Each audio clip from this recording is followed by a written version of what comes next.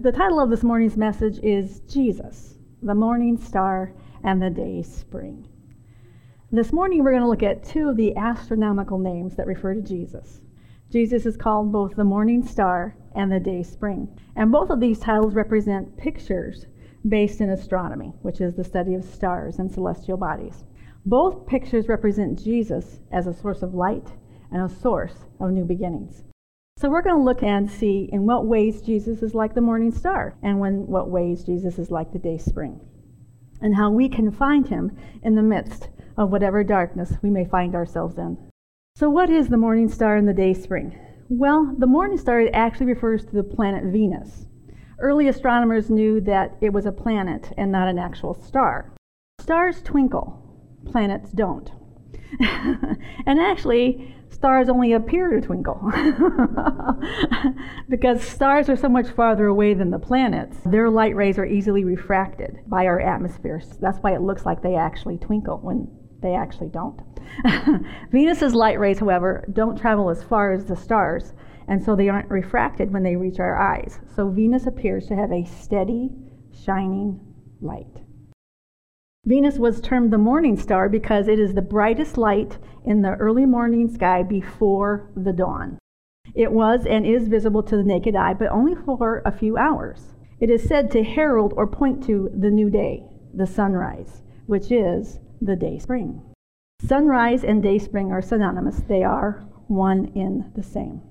So how is Jesus like the morning star? Well, in one sense, Jesus is like the morning star throughout the Old Testament scriptures, always pointing us to the day spring, always pointing us to the day when the work will be finished, always pointing us to a brand new covenant.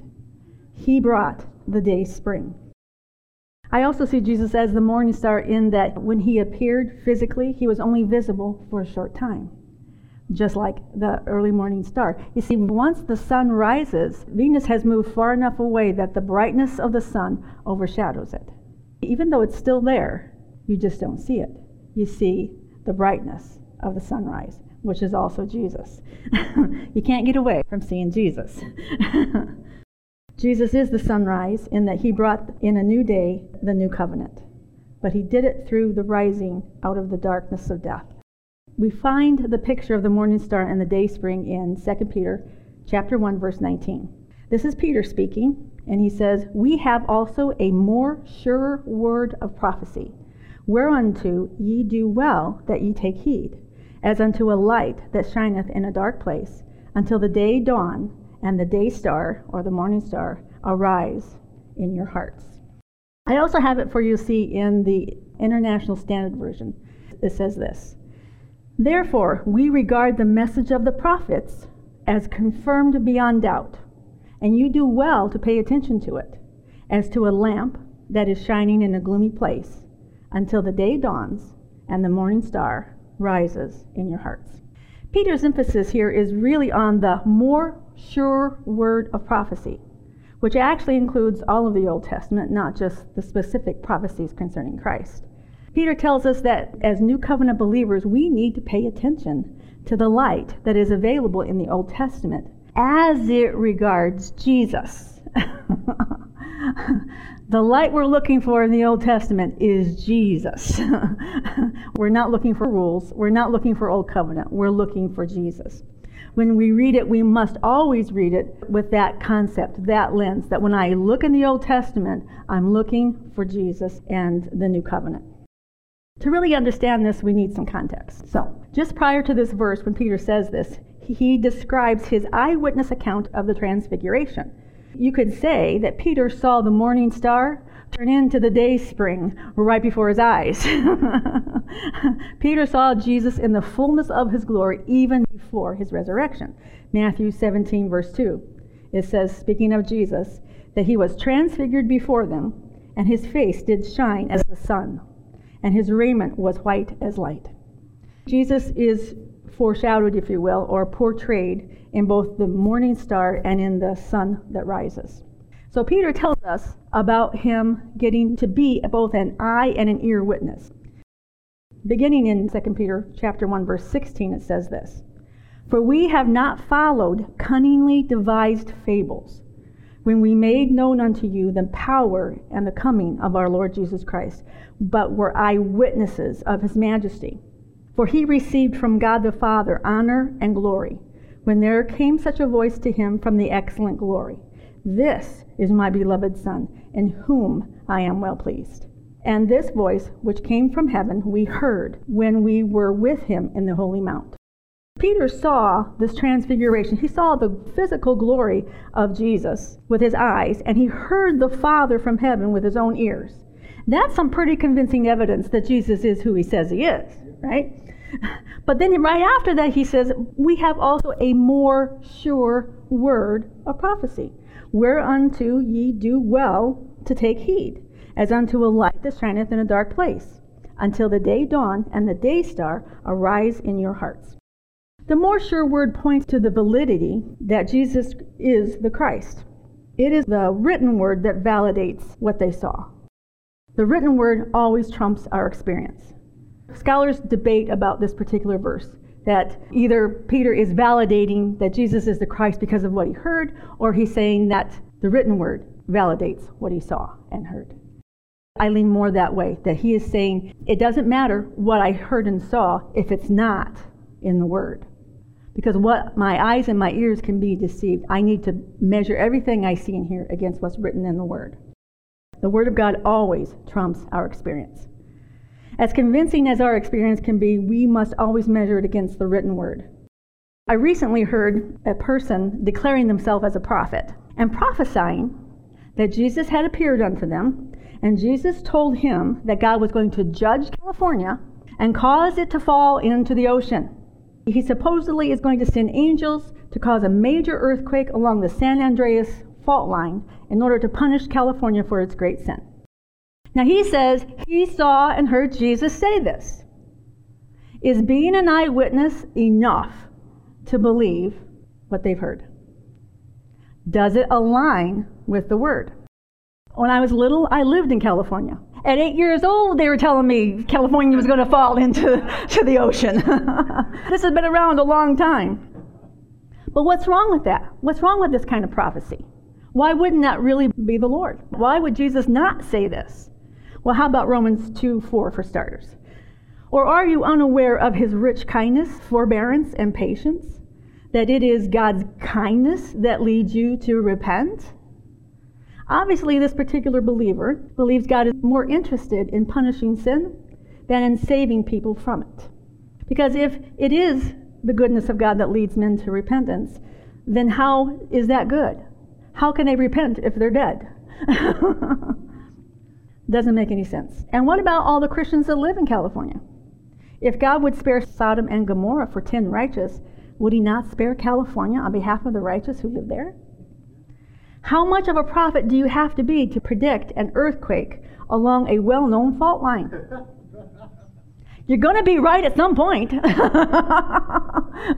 It's like saying there's going to be a hurricane in the south. You're going to be right at some point.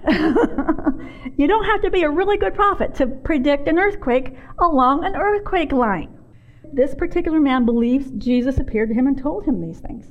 And many people are listening to this man. So can we believe his predictions because of his experience? Not at all. Not at all. We always have to measure what people say against the written word of God, both in context and in principle. And what I mean by that is, I may not have a scripture that says this guy is wrong, but I do have Romans 2:4. This says God is good. And that God says, if I want people who are sinning to repent, I'm going to be good to them. I'm not going to throw them into the ocean. That makes no sense.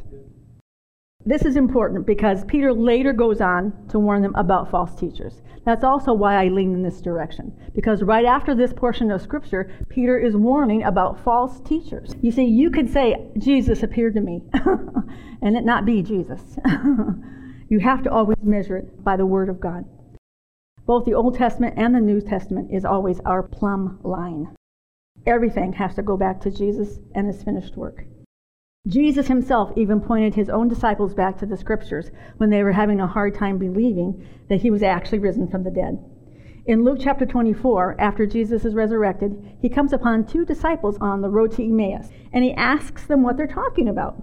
And basically they're boo-hooing about how everything has gone wrong, because they thought Jesus was the one to bring deliverance to Israel. And now it's the third day since he died, and they can't even find his body. So they are just all bummed out. And so Jesus responds to them, beginning in verse 25. And he says to them, "O foolish ones, how slow of heart to believe all that the prophets have spoken. Was it not necessary that the Christ should suffer these things and enter into his glory?" And beginning with Moses and all the prophets, he interpreted to them in all the scriptures the things concerning himself. Jesus is standing there in front of them in his risen from the dead flesh, and instead of revealing himself to them in his new risen from the dead flesh, he chooses to reveal the truth of who he is in the scripture, because that is a more sure word.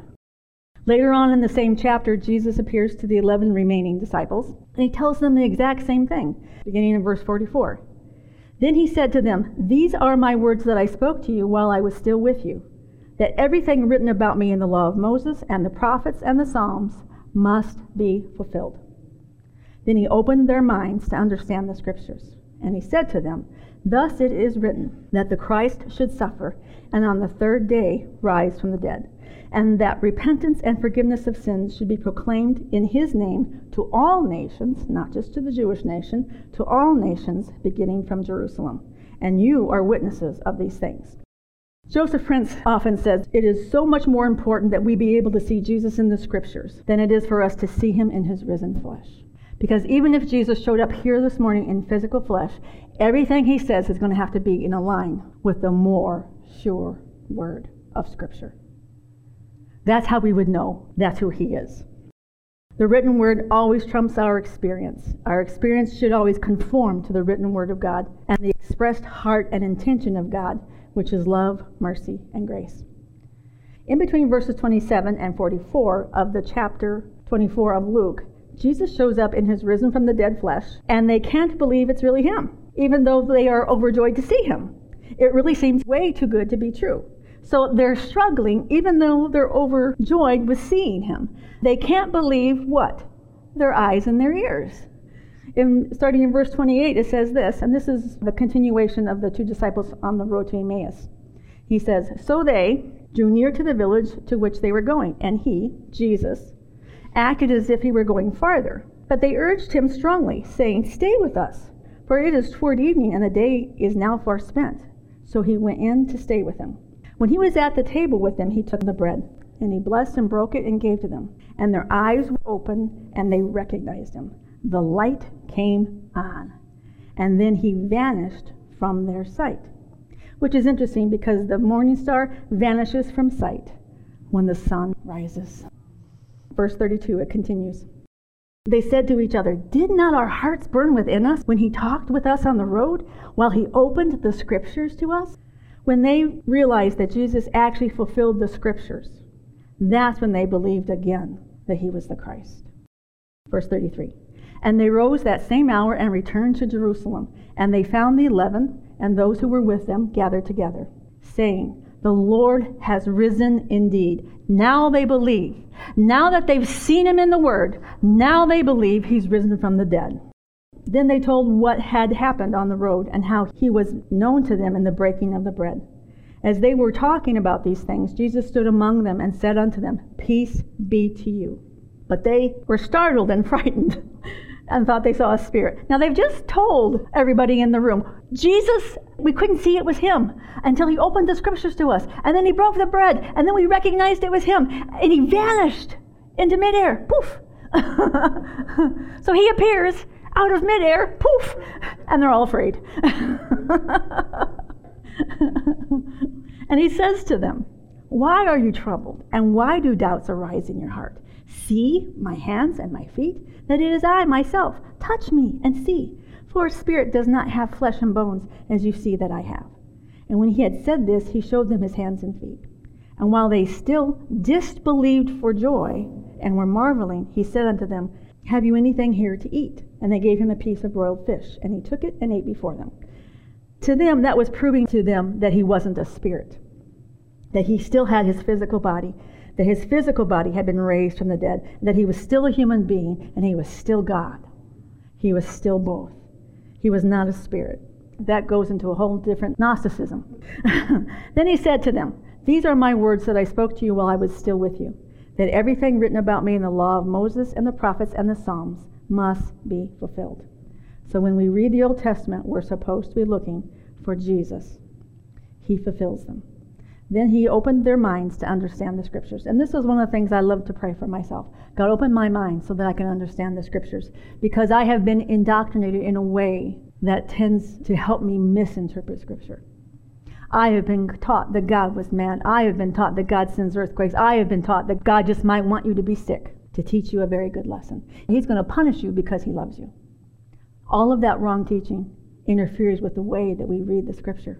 We have to have a clear picture of who our Father is, who our Jesus is, and what he accomplished. Jesus knew that their hearts would not be convinced by just seeing him in the flesh. So often we think, oh, if I saw Jesus in the flesh, boy, I would have such great faith.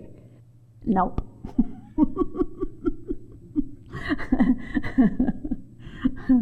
We know we can't necessarily believe what we see with our eyes and hear with our ears. But the Scripture has the ability to convince our hearts by bringing to light, or unveiling, if you will, the truth of who Jesus is and what he has accomplished through his earthly life and his death, burial, and resurrection. Everything Jesus did fulfilled the Scriptures. He fulfilled all the types, all the shadows, all the prophecies, all the plans, and all the purposes of God. In Hebrews it says this, Hebrews 10:7. "Then said I, Lo, I come. In the volume of the book it is written of me, to do thy will, O God." And that's how we need to see the Scripture, the entire Bible. This is all about Jesus. It is about a Father who loved us so much, he sent his only Son to die in our place. This is all about how good our Father and our Jesus is. Jesus, hidden throughout the Old Testament, is like the morning star, shining brightly and steadily throughout the Scripture, pointing us and leading us to an even greater revelation and illumination of God. God not just in spirit, but God come in the flesh. In 1 Timothy 3:16 it says this, "And without controversy, great is the mystery of godliness. God was manifest in the flesh." Manifest means to render apparent, made visible. The God no one could see came down and made himself visible. And it says Jesus was justified in the Spirit, means he was righteous in the Spirit. He was seen of angels, he was preached unto the Gentiles, he was believed on in the world, and he was received up to glory. And in Hebrews 1:3 it says this, also speaking of Jesus, Jesus is the brightness of the Father. And the word there, brightness, means a flood of light. And it's painting a picture for the people who understood grace. They're talking of a day spring. They're talking of the sun rise. The sun is so bright, the sun being the Father and the brightness being Jesus. Jesus coming to express the brightness of who the Father is. Who, being the brightness of his glory and the express image of his person, upholding all things by the word of his power, when he had by himself purged our sins, sat down on the right hand of his majesty on high. The writer here is painting a picture of God as the sun and Jesus as the rays coming from the Father. Jesus expresses the light and the truth of the Father, even as the morning star expresses the light of the sun. Venus reflects about 70% of the light it receives from the sun, but our Jesus reflects 100% of the light and the essence of his Father. He is the exact representation of the Father. What is our Father like? We only have to look at Jesus. You never saw Jesus making earthquakes. You never saw Jesus giving people cancer. You never saw Jesus doing anything but good. Jesus came to destroy all the works of the enemy. And through the new covenant, Jesus continues to point us to an even greater reality and revelation and fulfillment of Scripture. That is God on the inside of us. Christ in us, the hope of glory. We have the confident expectation of God himself manifesting his light and his truth in us, through us, and to us. Through Christ, we have become the light of the world. We are like the morning star pointing to the day spring, the dawn of a new day, the new day of grace, the day when the Son of God rises out of death and brings the light and the truth of our Father's amazing grace. In Luke chapter 1, verse 78 and 79 says this, "Through the tender mercy of our God, whereby the day spring from on high hath visited us, to give light to them that sit in darkness, and in the shadow of death, to guide our feet into the way of peace. Jesus is the dawn of the new day of grace, the day of the new covenant. Jesus is peace on earth and goodwill toward men. All of mankind sat in darkness, the darkness of sin and then in the shadow of death, but God. God so loved us that he sent his Son to be the propitiation for our sins, and not ours only, but the sins of the whole world, in order to bring us into the perfect peace with himself. He came to rescue us from the darkness of ignorance and evil, and to bring us into the light of life, which is in Jesus Christ. The Old Testament foretells of a great light that would bring a great deliverance. Isaiah chapter 9, beginning with verse 2, says this: "Those people, all people, lived in darkness, but they will see a great light. They lived in a dark place as death, but a great light will shine on them." God, you will make the nation grow, and you will make the people happy. They will rejoice in your presence as they do at harvest time. It will be like the joy when people take their share of things they have won in war. Woohoo! That will happen because you will lift the heavy yoke off their shoulders and take away their heavy burden. You will take away the rod that the enemy used to punish your people, as you did when you defeated Midian. Every boot that marched in battle and every uniform stained with blood will be destroyed and thrown into the fire. And this will happen when the special child is born. God will give us a son who will be responsible for leading the people. His name will be Wonderful Counselor, Powerful God, Father who lives forever, and Prince of Peace. His power will continue to grow, and there will be peace without end. This will establish him as the king sitting on David's throne and ruling in his kingdom. He will rule with all goodness and justice forever and ever. The strong love that the Lord all-powerful has for his people will make this happen. I really like this scripture because it says he will rule with goodness. He will rule with goodness. He doesn't rule with earthquakes, tsunamis, hurricanes. That's not the work of our Father. Jesus said in John chapter 8, verse 12, it says this: "Again Jesus spoke to them, saying, I am the light of the world. Whoever follows me will not walk in darkness, but will have the light of life." Light and truth are similar ideas, and often these words are used synonymously.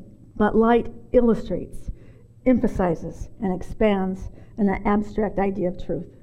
Unless we are enlightened by God, we cannot see the truth for what it is, even when it's right in front of us. That's why Jesus had to open their minds and their eyes, so they could see and comprehend the truth of who he was in the Scripture and who he is in his fullness.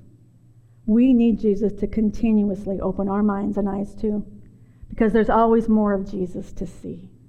And seeing Jesus changes everything. He changes us from glory to glory by beholding him. Jesus came in human flesh as the light of the world. He came as both the morning star and the day spring. And as the morning star, he showed up in the midst of complete darkness and was only visible for a short time. But after he took all the sin of the world into the darkness of death, he rose triumphant as the dawn of a new day of grace. A new day of grace with the Son, S-U-N, of righteousness. 2 Peter 1:19 again says, "Therefore, because of what we know, because of what we've seen, because of what we experience, but mostly because of what we see in the Word, therefore we regard the message of the prophets as confirmed beyond doubt. And you and I would do well to pay attention to it, as to a lamp that shines in a gloomy place, because the day dawns and the morning star does rise in our hearts." When we find ourselves in a gloomy place, when the darkness of this world tries to overtake us with its lies and its deceptions, or when we feel like we need a new beginning, it is then that we would do well to pay attention to the light of God's Word, until the truth of Christ's finished work begins to rise again in our hearts. For God, who commanded the light to shine out of darkness, has shined in our hearts to give the light of the knowledge of the glory of God in the face of Jesus Christ. Jesus is our morning star, who shines the light of his truth into our hearts in the midst of our own personal darkness. And Jesus is the day spring, expressing the greatest light of our Father, the new day of grace. The new day of grace. And we would do well to pay attention. Amen. Let me pray for you. Father God, I thank you for the truth of your word. I thank you for the surety of your word. It reveals the truth. In fact, there is no truth apart from your word. There is no truth apart from Jesus Christ. We would not recognize the truth without you. We would not know what truth was apart from you. Most of the world lives in that darkness. Most of the world doesn't know the truth. They have no idea that they are deceived. They have no idea that they stumble about in darkness, not knowing where they're going. Father God, I thank you for the word, the sure word of your scriptures that points us always back to the light, the truth, Jesus Christ and his Father, you. We thank you, Father God, that you have ordained from the foundations of the world that you would bring forth your light, your truth, all through this world. And whosoever desires to see and to know can merely seek you. You can't see the morning star unless you're looking for it. And Jesus, you are so much that way. You are the new day. You are the bright sun. But so many people are in darkness because they can't see. But if they would only look, they will find you. They will find you, and they will find your mercy, and they will find your truth, and they will find your love, and they will find your grace. They will find healing. They will find light and life more abundantly. Father God, we thank you for the sure word of your scriptures, and for Jesus Christ, the light and the truth come to us to reveal the fullness of who you are. Father God, help us to pay attention to the more sure word, and to measure everything we hear and see by the more sure word of prophecy. And we thank you for it in Jesus' name. Amen.